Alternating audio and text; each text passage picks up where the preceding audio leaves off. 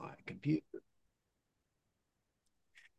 Hey everyone, this is Coach Mark Nolan, and welcome back for another great guest episode on our podcast series, Don't Outkick Your Coverage, which is the only podcast dedicated 100% to the high school athletes and their parents who are going through the crazy times of the NCAA and all the things that go on both physically and mentally with our children, whether they're youth baseball, football, basketball, soccer, lacrosse, whatever the sport is. We know that the parents are involved in it, the kids are involved in it.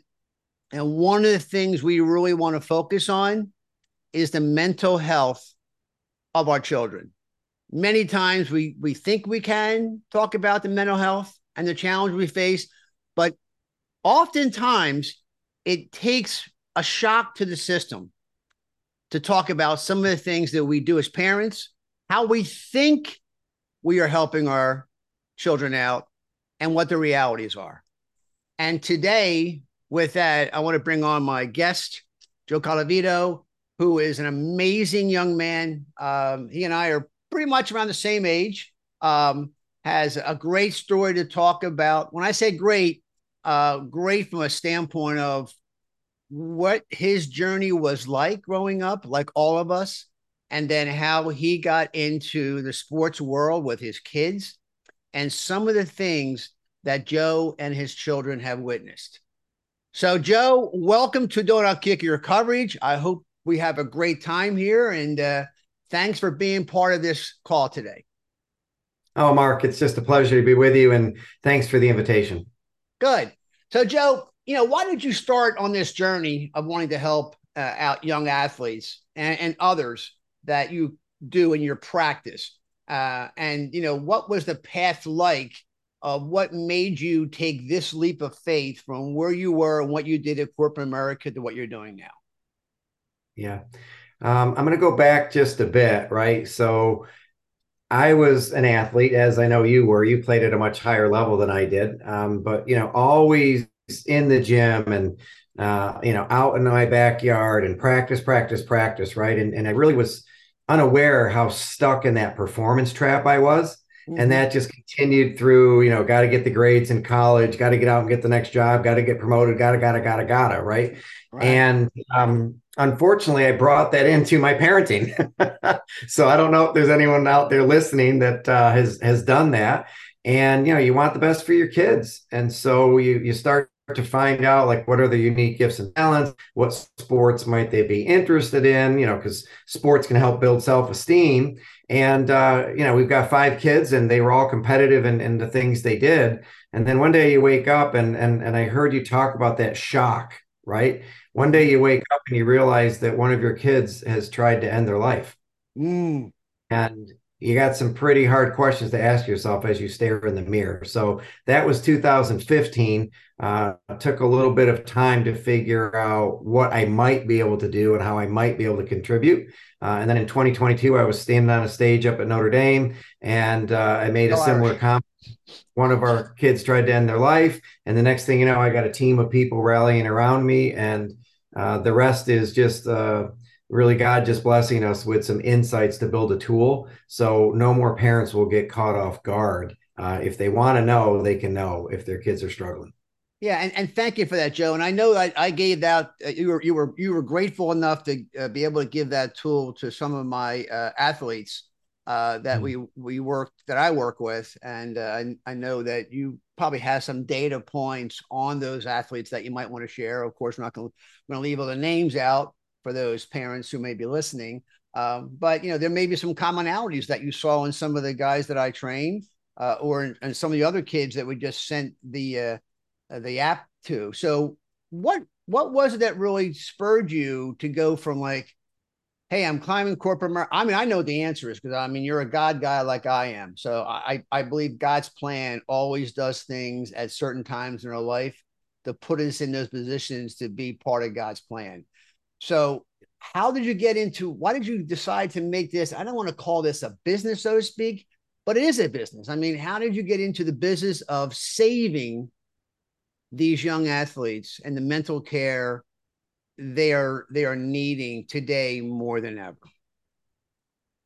Yeah, so I think as our team stepped back, the question we were trying to answer is, and we just asked it directly to God, Father, how do you measure when a young person is living in a compromised state? So what was a compromised state? They're at risk of not making, the right decision. They may start down a path that leads to kind of reversible consequences. And the reason that I got involved is I think a lot of them are doing it because of the pressure we put on them as parents. They Correct. got to have the A's, got to have the goals, got to score the points, right? Got to be the captain, get some extracurriculars in, got to get into this school. And so, as I mentioned earlier, I looked in the mirror and I said, okay, if that put enough pressure on my one daughter that she didn't want to be here anymore, I wonder if any other parents are suffering from this. And so we set out to answer that question. We came up with the 5 leading indicators of decision-making capacity that contribute to one's well-being. So we don't have to wonder. We've got actual quantifiable data whether somebody's at risk or not. Hmm. So that quantifiable data, Joe, is it driven, the quantifiable data, is it driven based on what level of athlete they are from, say, youth, U10, U12, or maybe their cognitive skills are not completely there, or do you focus more on the high school, or is there a data set that says, okay, by the 8th grade, we know that kids are going to start struggling in these areas? Yeah. So right now we're most comfortable testing at about the freshman year in high school, going Okay. all the way through, grad students in college. That's the spot we would be the most comfortable in. Okay, and I tried to hook you up, or I think you're hooked up with Bernard, a guy I had on my podcast about 2 or 3 months ago that tried to commit suicide twice as a young man. Once when I think he was 12, and then the second time when he was just getting ready to graduate, at being the commencement exercise speaker at Michigan State University. So, what Yeah. happens that you think happens at ninth grade that you want to say these are the data sets that get us more focused on the mental care that athletes need? Yeah, I think there's 2 words on my mind, right? Transition. So when I transitioned from middle school into high school, when I transitioned from junior varsity to varsity, when I Mm, transitioned from high school to college, right? So mm. transitions create additional pressure and expectations, and that just I think is one element. And the other part is kind of an identity slash purpose, right? So if I'm comfortable with who I am and how I show up, and I understand the value that I bring, with my unique purpose, then I'm going to be less kind of tossed about, by the waves of change and transition. But if I'm not really sure who I am and how I fit in, and now I'm trying to fit into a place that maybe I don't feel welcome, that just adds to some undercurrents that don't necessarily show up in appearance and behavior and performance. And that's what we're trying to get to is there an unstable foundation underneath there that we just see or hear yet? Okay. And how has your app been been welcomed into the community, so to speak, and I know you have a small test base right now, but how is it being received? Yeah, so it's mixed, truthfully. We've had everything from the low end of, yeah, I don't know if I'd want to know all that. And like, what would we do with it if we did? To the middle ground, which is that's really interesting. Let's kind of keep chatting to our early adopters who are just like, yeah. And I won't mention the name, but we're working with a college right now that's well known in the Southeast. And within 3 weeks, we're already going to the provost and the head of academic affairs, and we're talking about putting this for every freshman incoming next August. So that'll be about 1,500 kids that there'll be no mystery as to what decision making capacity do they have when they show up. And are the things we're doing increasing that or depleting that? So it's going to be it's a very innovative school, and we're excited about the prospect of partnering with them. Well, that's great. I'm actually surprised that there are parents who don't want to know. Because I did a whole podcast just on, it's not what you don't know, it's what you do know, but you don't want to do anything about. And why do you think that there are parents? I mean, I don't know if you did any follow up with those folks that said, yeah, I really don't want to know about that. Is it because they are not coming to terms with maybe how they're treating their child as an athlete, or do you have any sampling around that? Yeah. So two buckets. Who I was just referring to are, we're a kind of a business to business or a business to school, right? So it's more really like heads of school, school leadership, athletic directors, right? It's like, what do I do if you tell me that 20% of my 1,000 athletes are struggling to make good decisions, right? Do we change our protocol? Do we not play them? Do we, do we get them some therapy? Like, we don't have that many counselors on campus. So it's more they're worried about, like, what do we do with it when we find it? At a parent level, I haven't met a parent yet that hasn't embraced it. They see it. Good, They good. now realize that they have some work to do. So on the parent front, once they do see it, I've seen really positive reactions. It's just hard as an administrator or an athletic director to know, like, will we be liable? Like, what will happen if we know this data but we don't take the right action? So it's fear. It's like anything else in life. There's fear. Yeah, I mean, Tony Robbins said it best when we went through when I did firewalking back 1986 with Tony Robbins. We had a thing called fear, which stood for false evidence appearing real. And sadly, I think today we're in a very litigious society, and have been, where 90% of the world's lawyers reside in the United States. I mean, look what's going on with the NCAA right now, and the NIL and the transfer report and everything else. But so here's a question for you, Joe. Moving Yeah. away from that side of the house, what's your favorite part of your job as you're doing it now, and then the least favorite part of your job?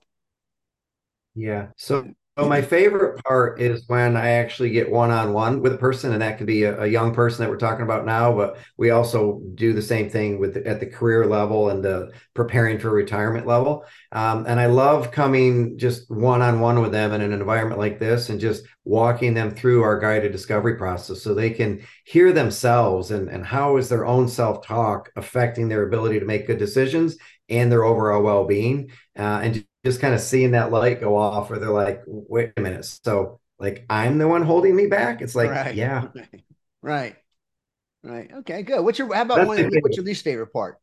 Yeah. Anything that has to do with details, administration. Oh yeah, that is amen, I brother. just, I'm a Amen. people person. I get drained by anything behind the scenes, but, I know it's necessary. Amen.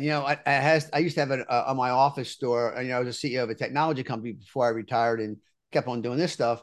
But on my door, I used to have a sign that says, "If you're not going to come in and tell me how good looking I am, or you like my suit, I don't want to hear from you." There's people below me that are taking care of those issues. I did. I used to. I mean, I love people as much, but at some point in time, we have 100 employees or so. That means you have probably 200 problems to deal with every day, and then there are kids and the dogs and the cats and grandmom and grandpop, everything else. Yeah. So that was one of my least favorite part of the job. So here's a question for you, Joe. What is one idea that experts in your field that you may disagree with on the mental training? And I'll include the strength conditioning side and how you look at this situation and its effects on them as athletes. Hmm. So I think the most popular thing out there that is good. So I'm not saying it's not good. I'm not saying it's not necessary. What I am saying is it's not enough. And so there's an overemphasis on behavior modification. So if I'm overemphasizing behavior modification, but I don't understand the foundation that's causing that behavior, I'm starting out from behind right from the get-go. Mm. So basically, you want to have behavior foundations would be where you want to start at. Is like, why is this child getting this way, or has the child always been this way? I mean, clearly we grew up in a different world, you and I, when we were growing up. I keep telling people, if there was a milk carton for ADD, which I call a superpower, to me, now it's considered a disorder. And I think some of the kids don't have the ability to dream as much. Or when they do dream, the dreams are overcome because of the parent that's, and I hate to say it's about parents, but after 49 years of coaching, I see it a lot. the parents are just too engaged on some of the athletes at a young level. And maybe that one child, as you and I talked about this before, Joe, the kid comes home from a lacrosse practice or a soccer practice, and a mom or dad are sitting there and they say, "Hey, how was practice today?" And little Johnny says, "Hey, it was fine." And then, they go upstairs or they go down to the basement and they get on social media, or they're beating themselves up because of the goal they missed or whatever else. And then we find out everything's not fine. So are there more common types of conditions that you think we should treat mentally as any athletes, and why they are starting to come to you and what you're bringing to the table? Yeah, so I'm gonna take a step back and I'll come back to where you just were. So Dr. John Brunstetter is 79 years young.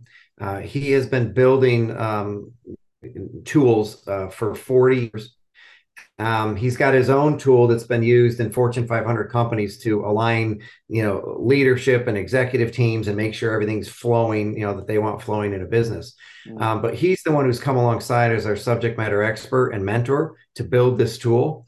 And he went out and did research, 32 different kind of best-selling authors, speakers, programs around behavior. And we didn't find one that took the time to say, is there anything that precedes behavior, or is it just behavior? Starting line is behavior. And so we're coming in a very different position. We believe that you actually have to make a decision, whether it's conscious or subconscious, right? Before you have a behavior. So everything we measure is about, do they understand who they are, identity? Do they understand how they add value to other people, purpose? Do they have a core set of values that navigate and put boundaries on every decision they make? Because if they do, their future clarity and confidence and courage will go up. They will be less under the influence. They'll be less of a weather vane and more of a compass. They will ask for support when things are hard and they need it, and it will show up in their final capacity. They'll make more progress. They'll stay more connected. They'll have more resilience, and they'll have more endurance. So we actually believe that what we're measuring starts before what everyone else is trying to fix. Oh, awesome. And that was the gap we found in the place. That's great. There are, of course, many others who focus on different things and procedures in the area of the athlete's mental side of the game and care. And is there one that you think that you should focus on, or maybe we should focus on, that we miss as parents? And are there more common mental types of conditions you treat athletes for, and why they come to you? Yes. So let me toss it back. Let's just have an interactive conversation around this, right? What are most of the programs and processes and coaching and mental toughness stuff? What are they all focused on? What are they trying to achieve? What do they want to happen when they're done doing what they do? I would think it's all about, to the coaches, it's all about winning, or the outcome of what they want. Even though they say they aren't, they're working on development and everything else. I think their focus is on winning. Yeah. So, and underneath winning is this word performance, right? And so everything is basically, you're right, it's winning, it's outcome, but it's performance. So if I can see it and I can measure it, right? So if you run the 100-yard and 10.7 today, and then we do a bunch of strength and conditioning, and we do some mental toughness, we do some visioning, right? We do some yoga, right? We make sure that when we come to the line that we're in the best possible state to get out of the gate. Great. And then we can measure, was it a 10.6 or a 10.5? And that overemphasis on performance with an underemphasis on what's happening inside from a well-being and decision-making standpoint, that's what we think the gap is. The gap is, you had no idea that I'm going back to my childhood. I played ninth grade basketball as a seventh grader. And by the way, I'm 5'6" now. I was 4'10" then. Hey, you're still a chance for it. There's still a chance you're growing. I could still grow. I could still make it to D-1 or college, because I never used my eligibility. But I was 5'2", 125 when I graduated. But I had a game on junior varsity where I was perfect. So I used to shoot 3-point before 3-point was a thing.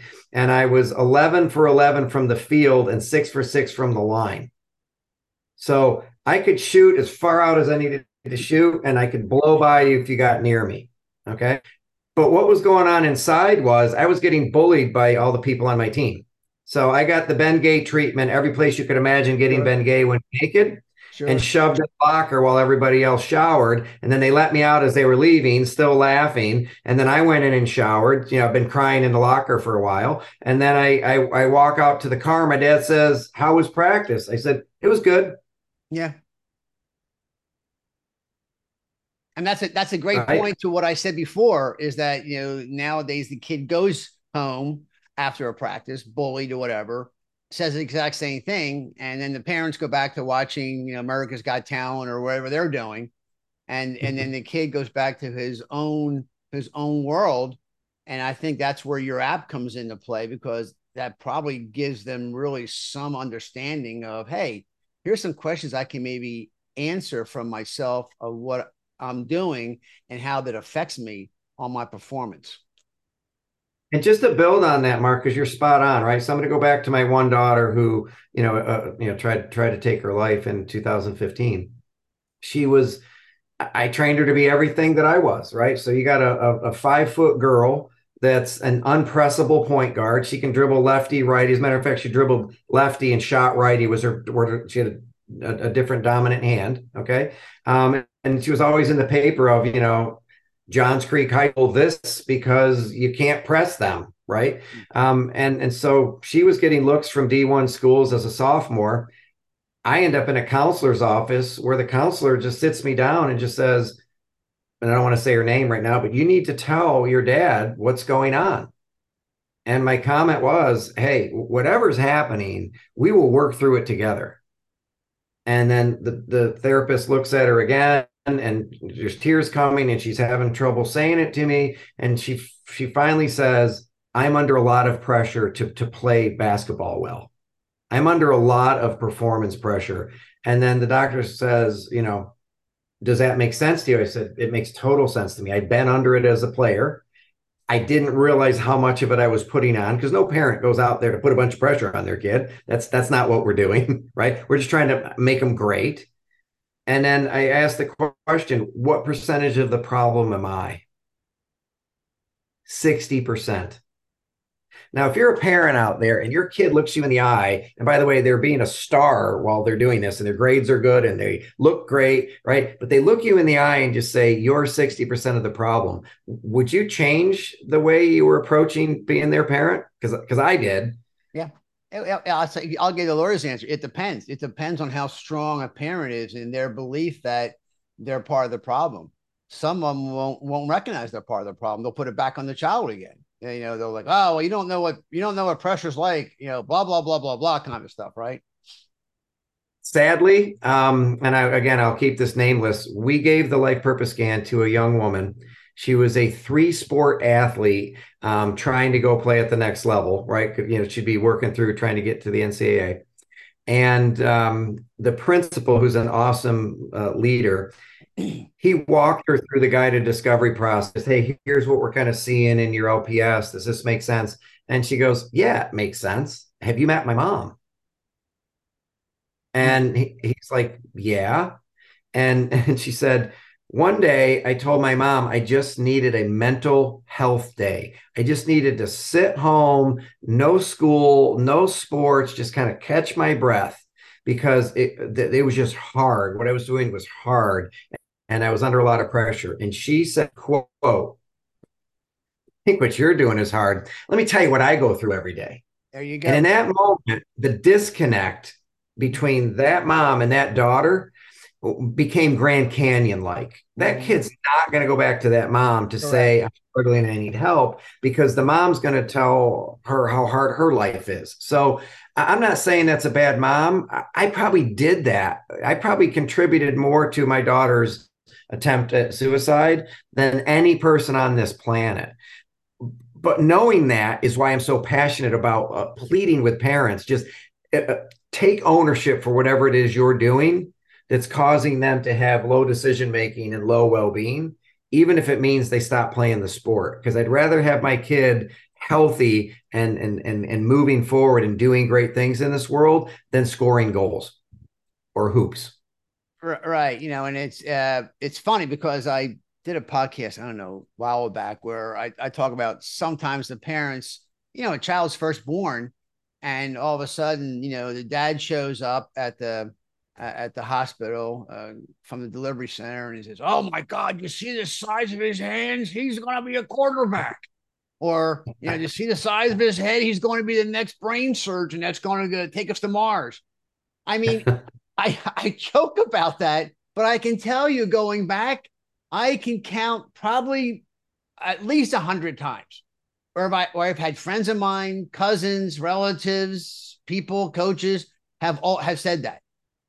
So at the end, they're 2 hours old, and already the dad's got him going to be a quarterback at Notre Dame. Hey, he might be, but I don't think at 2 hours old they have the wherewithal. Certainly the kid doesn't, but that conditioning, if you will, starts early on, as you and I both know. So I have a question for you, because we've had some conversations, right? yes. So, and I've been around sports a long time. I can go to a lacrosse field, which, by the way, our one daughter plays for Liberty, plays D-1 lacrosse for Liberty. We already had one graduated, played there. So I've been in your world where you're getting them in there. But today, Liberty University plays North Carolina. So, number 35, 36 in the country playing number 3. Now, I would be delusional if I went to the stadium today and thought to myself, yeah, North Carolina's in trouble today, right? I mean, we're just going to take them out. That would just be delusional thinking. And so my conversation with my daughter is, go have fun playing against the best of the best. It's a personal test just to see, how well do you play defense? Can you keep up with the pace? Can you keep your wits about you? It's not go score 6 goals today, because you score 6 goals against North Carolina, you might play pro one day. I mean, that's who I would have been 10 years ago. But the same reality, I want to ask you the question: when a dad or mom comes up to you and just says, "Little Jimmy," or Susie, I can tell that they're going to be a D1 athlete because of their feet, their speed, their hand-eye coordination, right? Because I was just like that.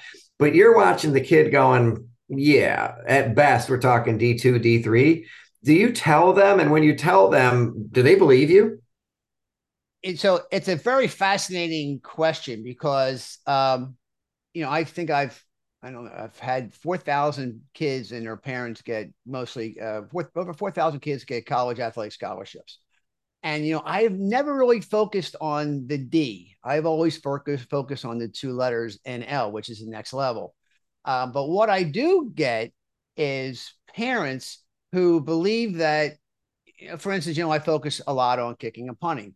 And sometimes the Right. parents will walk up to me and they'll call me on the phone and say, "Hey, Coach Nolan, I got your name from Joe Dillybinger over here. Like, hey, how can I do for you?" He goes, "Look, my son, he's in 8th grade. He is unbelievable. I'm telling you, ever since he's been like 3 months old, he's played soccer and basketball, baseball, football. He's unbelievable. He's academically squared away. He's probably going to be a Rhodes Scholar. And, he's in 8th grade right now. And he always is kicking like, 35, 40-yard, field goals. And we think he's just really just wants to get to that D1 level." And I'm like, okay, well, before we have a lesson, and it's a freebie for me most times, send me some videos, and then of course I get the videos, and it's the ball is, it's a small ball. It's a composite ball, not a leather ball. Little Johnny's taking 17 steps to the ball, and he kicks it through the uprights, and everybody hollers. Well, that's not reality. So what I have to temper it with when I talk to the parents, and I usually put those parents in buckets. Okay. I have the realistic parents that says, "Hey, with some work, can he get to the next level?" And I say to him, "Yeah, well, you know what? The next level for you is to get high school. All we want to focus on right now is for you to be the starting kicker at Blessed Trinity High School." Okay. If you think you're going to go to Notre Dame and you're the third string kicker currently at Blessed Trinity, and you're behind 2 sophomores and you're a senior, probably not going to happen. Now, does that mean you can't go someplace else? Absolutely. But to put the pressure on that you think as a mom or dad that you're going to go to play at Notre Dame and football, am I bursting a kid's aspirations and dreams? No, I'm a realist. There's the eye chart. Every coach that I talk to in my last 40 some odd years has an eye chart. And the eye chart is very simple. Paul Johnson, who coached at Georgia Tech, and before that was at Navy, and before that was at Georgia Southern. He'd always say to me, "Hey, man, look, every kicker punter you bring to me, they better be at least 6'2", 6'1", 6'2", and be about 190. I don't want to see anybody at 5'7", 5'6", 5'5". I'm like, okay. Now, did he maybe miss some athletes? Absolutely. But you know what? His job was based on his experience of 20 plus years of looking at those people in an eye chart and going, these are the cats I'm going to bring in. I interviewed the guy from Florida State, Dave Braden, who was the all-time Florida State University winningest tennis coach. And he said the same thing to me. Mark, I probably lost a couple of guys because they weren't tall enough, they weren't big enough, but I had to make a decision based on what I could bring to the table. I had limited resources. I had limited places I could go to. I had limited camps I could do. So we all have our eye charts. I think the problem with, when I say a problem, I think the issue with a lot of the parents they face is that their eye chart is based on them. It's not based on anybody else. And where that gets exposed is when they start going to some of the ID camps. They start going to maybe some of the rankings camps, which I think is crazy sometimes. And then they look at other kids and they don't see what you and I may see. They see their son or daughter as being, the kid that's going to get to the next level. And they might. But you know what, Joe? They're also the parents that will go spend $400 or $500 for a baseball bat when the kid's 9, right? And thinking that a $500 baseball bat is going to get his average from, 0.225 to 2.30. I mean, that doesn't work. He just buys a new baseball bat for him, right?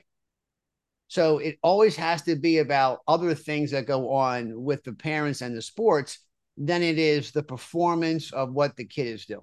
Does that make sense? It does. There's a couple of things I want to key in on. I love the thought of an eye test, and we'll come back to that, right? And then the next level. I would strongly prefer coaching someone to whatever their next level is, whatever they Correct. want the next level to be. Correct. Again, tempered by reality. I love that concept, right? Whether that's in business or in sports. But you talk about the eye chart, and I sent you something earlier. I'm just going to read it quickly. As parents, we tend to over rely on our eye chart. I'm kind of shifting it as we go, right? So our eye chart is, hey, he looks good, right? He's performing well, right? He's got good grades, right? So, and I'll just give you the truth. When I was taking my daughter Andrea around, she played for Liberty. She just graduated last year. Andrea was 4'11", 92 pounds. Okay. She didn't pass anybody's eye chart. There wasn't a person's eye chart that she passed until the whistle blew. And she ran down the field, and there wasn't anyone from 7th grade on that could catch her. And there was nobody on the field that she couldn't catch. So now you have to say, okay, I don't like what I'm seeing in terms of like the physical when she's standing in front of me. But if she can catch people and steal the ball, and when she gets the ball, nobody can catch her until she gets it to our attackers, I've got to rethink this. But we're literally standing in a hallway. This coach comes down the stairs, walks up and goes, wow, I thought you'd be bigger. And then as the coach walked away, I had an eye test, an eye chart too. And it was, how are they viewing my daughter? So as she turned to walk towards her office, I looked at Andrea and went, we're done here. Right. And so as a parent, you've got to know the reality. If Andrea went to play for that school, which she could have, she'd have never seen the field because everyone on their team was 5'6" to 6 foot, all had this eye chart look. So I'm just kind of speaking from the heart. As a parent, think about next level. Next level might be D2, might be D3. Find that place where your kid can thrive, where they'll make friendships that will last a lifetime, where they can actually enjoy the sport for the purpose that it was created, to have fun. Right. So I love this combination of eye chart, but we've got to have the right eye chart ourselves. Right. There's places our kids fit. There's places they don't fit. Correct. And you know what, that bleeds into, believe it or not, one of the challenges that I see with youth sports, and mostly with youth sports private coaches. I'm a private coach, of course. I'm the longest serving kicking coach in the United States, proudly after 49 years. And it is imperative that I think as we as coaches have a realistic discussion. Some of them won't do it because they're afraid to either lose the dollars. And if you're in it for the dollars as a private coach, which many of them sadly are, many of them aren't, but many of them sadly are, they won't have that question. I'm much more brutal. I'm much more brutally honest and say, hey, listen, I would never have told Spud Webb that, right? Hey, Spud Webb was 5'4", right? 5'3", 5'4", right? Audie Murphy. Right. I mean, he got thrown out. I mean, the Navy wouldn't let him go in, but he ended up going into the Army, became one of the greatest heroes of our generation growing up. So those things that go on behind the scenes is what I say with the coaches is that a lot of times, those coaches, and the parents, they live in a big pond or a small pond, but they're the big fish in that big pond, right? So if you're playing, and I don't want to put any classifications on there, but if you're playing at a single level class A school and trying to compare that to like a 7A or an 8A school, it's just different. I'm not saying those kids both can't compete at the same levels, but it's just different. And to your point, sometimes you have to have that chip on your shoulder. Your daughter certainly had a chip on her shoulder, being 4 foot whatever, 5 foot whatever. She had that chip. A lot of people have that chip. Sometimes we as parents have that chip. Yeah, I came from a divorced family. My mother and father got divorced at a young age, an Irish Catholic family. I was the first one in my neighborhood that had divorced parents. So I had to bring that whole thing to the table after a while. So here's my question to you regarding how we look at our kids and what you're doing. Yeah. If you had the attention of the whole athletic sports world for 5 minutes, what would you say to them? And in my experience, this is a global question to all the athletes and their parents who are playing sports around the mental aspects of the game. Mental aspects in terms of making sure that they're doing an emotional checkup so that their kid, is in a state that they should be practicing and playing and putting all those hours in. Yep. Um,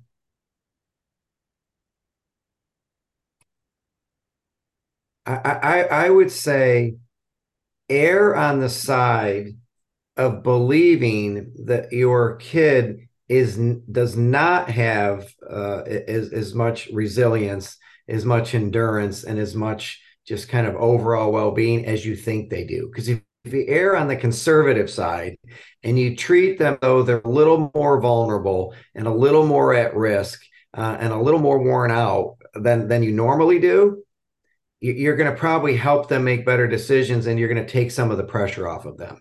And so I share this way, Mark. We have a 4-quadrant within our tool, and it's called the personalized prioritization zones. So, are you a top priority where you literally are struggling and need to come alongside you urgently, empathetically, and frequently?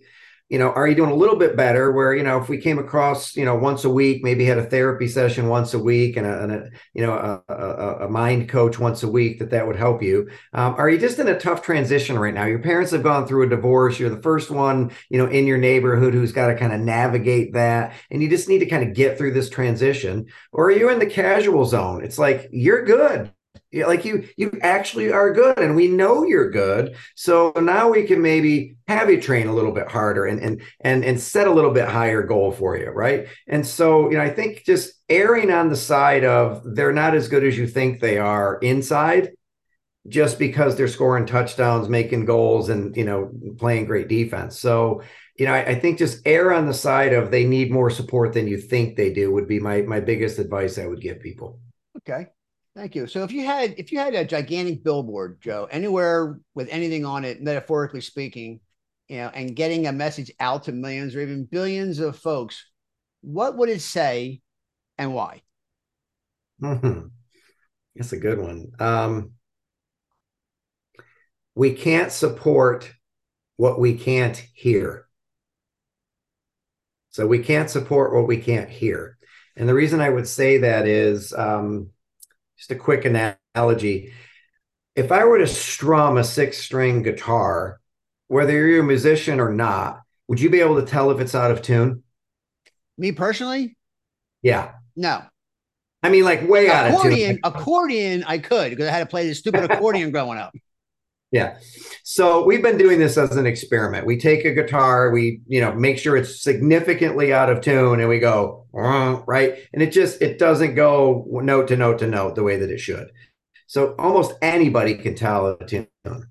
The problem is very few people can tell when a person is living out of tune with their identity, their purpose, and their core values because they pretend to be okay. They say, I'm good when they're not. You say, how are you? They say, great, how are you? And they flip it back to you, right? So, we can't support what we can't hear. How is their self-talk, the storylines they tell themselves every day, affecting their relationships, their well-being, their performance? That would be my billboard. We can't support what we can't hear. That's a great line. And there are things that I do know that I think is important to know from a parent standpoint. I can tell you when a kid is kicking a football, I can tell by the pop of the ball, the sound of the ball, of whether that ball is a good ball or not. I mean, it sometimes amazes parents and the kids. I have one of the kids I train who's now a coach who said to me, I used to thought you were so full of crap when you would hit a ball, you would be talking to my mom about something, and all of a sudden I hit a ball from like 45 yards away, and you say, not looking at me, and you say, that was a great ball. And you go, he's so full of crap. How'd you know that? And now, since he's doing it now that he's a coach, he goes, dang it, he is exactly right. You can hear those things. My thing that I focus on is alignment. So I'll tell kids after seeing them. I had a kid I worked with the other day, last week. He hadn't practiced for 2 months. He's playing lacrosse. He wasn't kicking. And I say, look, take the month of January off, go enjoy yourself, hang out, do some stuff. Don't kick any footballs.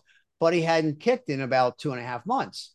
And so I knew it was going to be rough that day. And I just finally said to him, I said, the issue is you're out of alignment. You either better go back to a chiropractor that you have used in the past, but you're out of an alignment. And until you get back in alignment, you're going to continue to struggle with the issues you have right now. So if I was you, I would go get an alignment done. And a lot of the times those alignments, I think with the app that you have, Joe, and what you guys are building and that great team around you, that seems like that could be an alignment issue. I'm out of alignment with what I'm going on. And now I got to change my alignment to do this. Yeah. So alignment and being in tune are the same concept, right? So if I'm in tune with my identity, my purpose, and my core values, you're going to see me make the majority of my decisions will be good decisions. They'll lead to good outcomes. Nobody's going to get everything perfect, right? But if I'm out of alignment or out of tune with my identity, my purpose, and my values, you can pretty much expect me to make some bad decisions that will have consequences, but you won't see them until you actually can observe the behavior that's related to them. So give you a quick example. I decide that I like my math teacher. Sorry, all those math teachers out there, but I decide I don't like my math teacher. And so I'm going to show him that he's a bad teacher because I'll stop doing my homework. Sure. And I'll show him. And then I'll skip class on the day of a quiz. All right. And the next thing you know, my, B minus drops into a C, and now I got pressure from my parents. Well, my parents see the C. They don't see that I decided to stop doing homework 3 weeks ago and skip a quiz that, had value to it. They don't see that until they see the C in the report card. And this is what's happening across the board. They've already made decisions that, who I'm hanging out with and what we're doing on our Fridays and Saturdays. And now I'm in a car with somebody who's driving under the influence. Sure. Well, those decisions were made over a period of time. So that's why we decided to zero in on decision making, because even the decision making of, am I going to get chiropractic alignment? Am I going to do the kind of capacity and strength training I need to do? Even though I'm just doing lacrosse, I could have been doing a lot of things that would have kept my body in shape to kick a football. Sure. I mean, hydration comes into play in that, right? Eating properly, nutrition comes into play. Flexibility. I'm a big FMS guy, functional movement screening. I preach about that to all the kids I train. I mean, when they literally warm up, my greatest example is okay. So when you come out and start warming up, they want to start hitting 45-yard field goals on the first practice. I'm like, okay, it's wintertime right now. When your mom or dad or you're getting your car from your house, and let's say it's 0 degrees outside, do you all of a sudden run out to your car, turn your car on, turn the heat up real high, and then take off? No, you turn the car on, put the heat on. It's going to be cold as heck in there. But then you run back in the house, and then you turn on SpongeBob SquarePants and eat your Fruit Loops, whatever you do, and you wait for it to get the car to get warmed up. And sometimes that's 10 or 12 minutes. I said, so you've got to do that with a warm up mentally and physically when you come to practice. Are you prepared to have practice? Are you I love prepared that. to do the things you got to do? Because if you're not prepared to do what you have to do, you are going to struggle. So that's why I think, some of those things that we try to hone in with parents and yourself and the things you're doing is extremely valuable to these young athletes. And Joe, the biggest problem I see with really the younger kids is they don't take the grades seriously freshman and sophomore year to realize that you get a couple C's and D's, and all of a sudden you're trying to get up to the B to 3.5 level to maybe get in-state tuition somewhere at an out-of-state school. For years I used to call it the Hope Scholarship in Atlanta. I used to call it the Dope Scholarship because they had so many kids that went to Georgia or wherever they went to school, right? Georgia Tech, wherever, Valdosta State, that in the first 2 semesters they were failing. And they were failing because they went away from mom and dad who had the thumb on them for the last 17, 18 years of their life. Now all of a sudden they're away at a school. The professors are saying, I don't really care if you show up. There's no attendance here. There's no, it's all about you. You got to figure out how you're going to get here. And then some of those kids fail, and then they start worrying, how can I get into it? How come I cannot get into a good college now? How come I cannot get my ACT or SAT score up? Can we build on that? We'll build on that for a second. Okay. Sure. So as parents, I'm a parent. I'm still a parent, and I got 2 grandkids here that are 7 and 5 now. I get a second chance of trying to get this right. The number one concern is, will my kid make good decisions when I'm not around? And by the way, that's got a double meaning. When I'm not around because they're off at college 6 hours away, and when I'm not around. Right. So our job as parents, coaches, teachers, leaders is to equip people with decision-making capacity that will stand up against chaos and trials and adversity. Okay. So take my son, Matthew, tremendous. Like if I came up to you in 7th grade, I would have said, this kid's not only going to play college lacrosse, he's going to play top 10 college lacrosse. Okay. Because we had a professional bounce back in our basement and he was down there going, right? So we had stick skills beyond what stiff skills needed to be. The problem was he got my genes.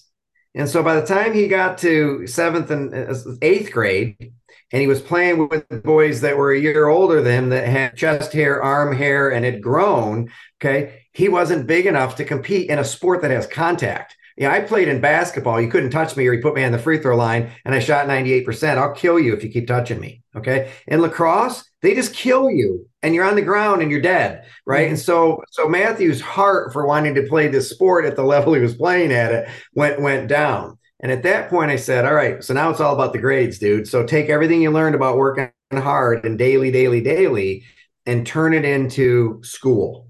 Well, he didn't quite get the lift he needed, to your point, to get into North Carolina on, academically, but he ended up at East Carolina, which he felt was just like, he felt like it was settling, right? And I kept saying, it's not settling. You got an entrepreneurial studies program. That's what you want to do. You want to go into sales, right? You can go anywhere you want as long as you develop, the ability to build relationships and sell. Well, now he's, in Johnson & Johnson, there was one spot and he got it. And he competed with everybody from everywhere to get that spot. But he got it because when he got into college, I never had to ask him if he was doing his homework. I never had to ask him if he was getting the job done. And he started to read books on his own that nobody was assigning to him, right? So can we convert the discipline from sport into discipline for life and work?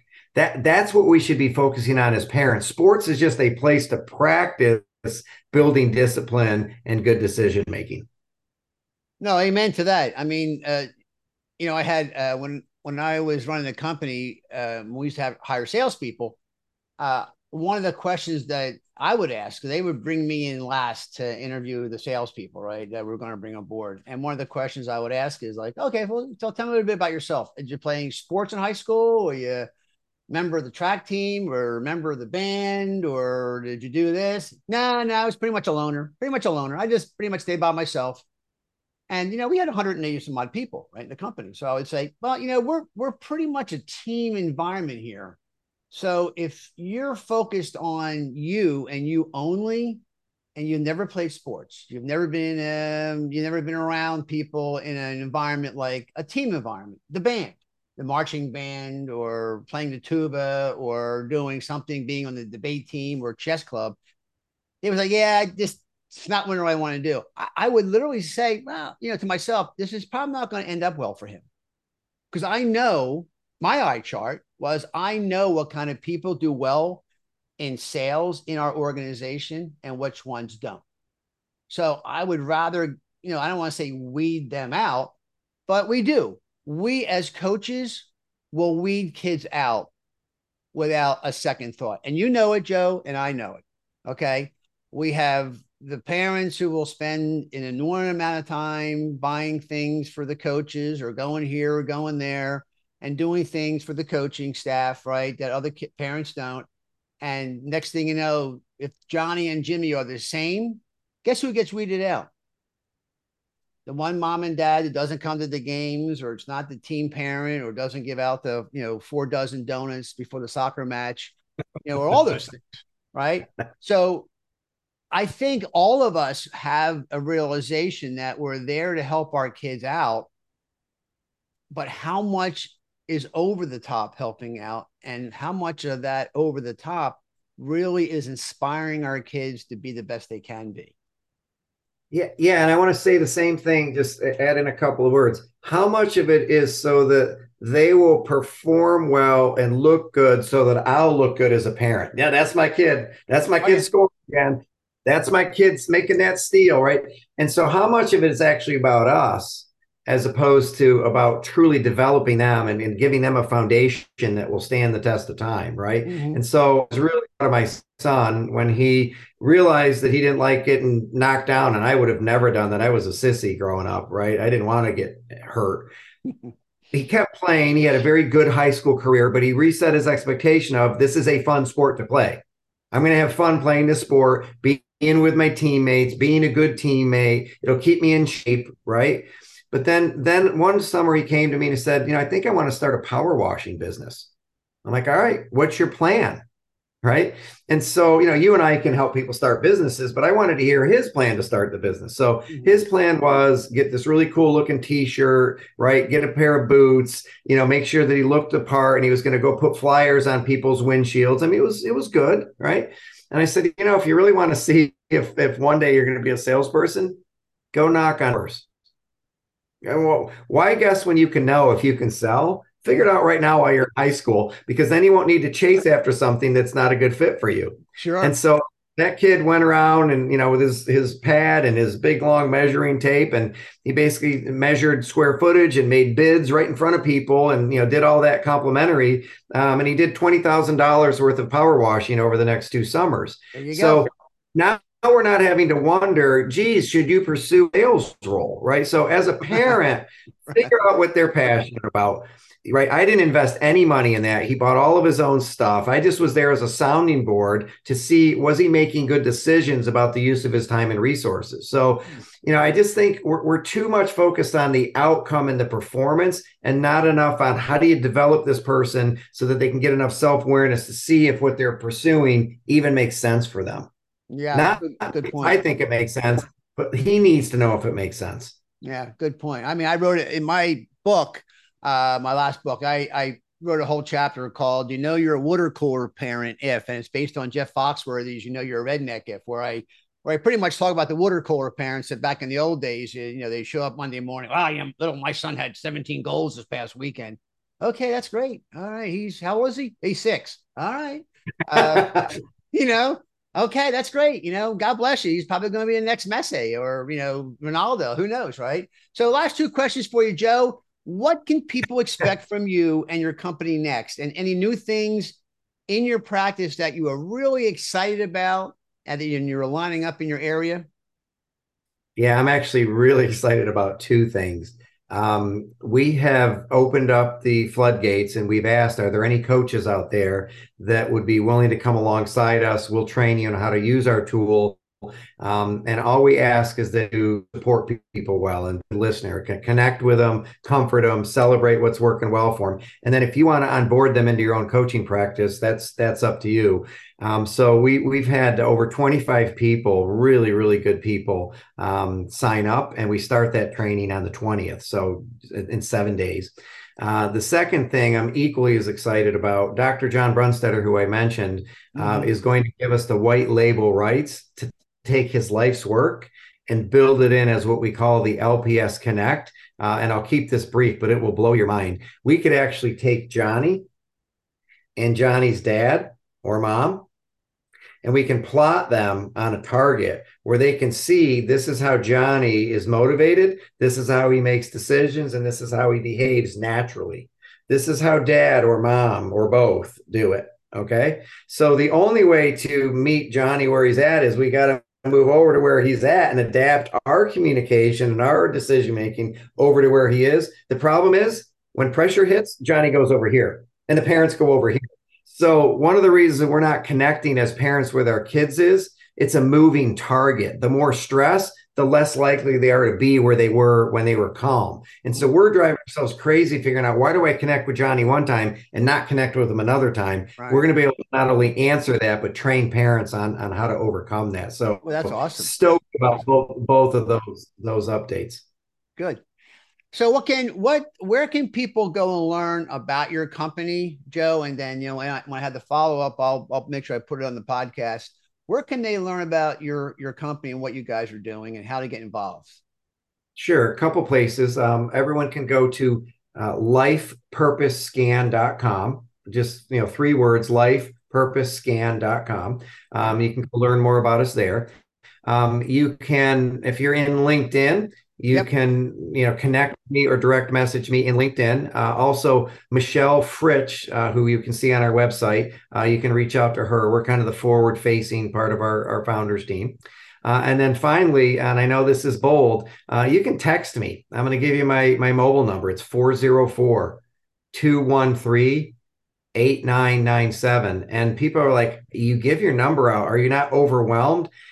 And the sad truth is I'm not overwhelmed because there's so many people that are so busy and running around. And this is so new that they're just not early adopters. Only 13% of the people will even take that number down and reach out to me. So if 200 people listen to this, I might hear from 26. And then we're going to have 20, that could be 26 kids or 52 parents and their kids plus the other ones you help. I mean, so if you start out with just one and keep building from there, the word's going to get out, Joe. I mean, that's the strength in the things that you're doing and the passion that you're bringing to the table.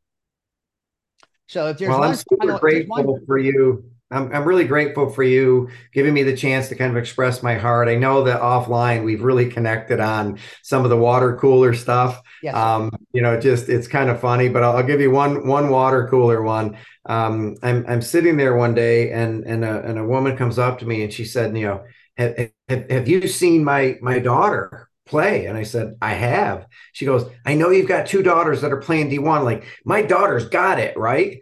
And I'm like, well, can I just ask a couple of questions?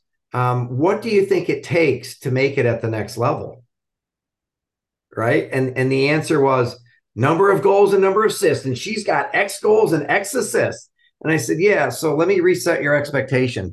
Andrea, who got, the first, Colavito D1 scholarship, and it was a really good one to play at Liberty. She had 3 goals for the entire summer before she got 10 D1 offers.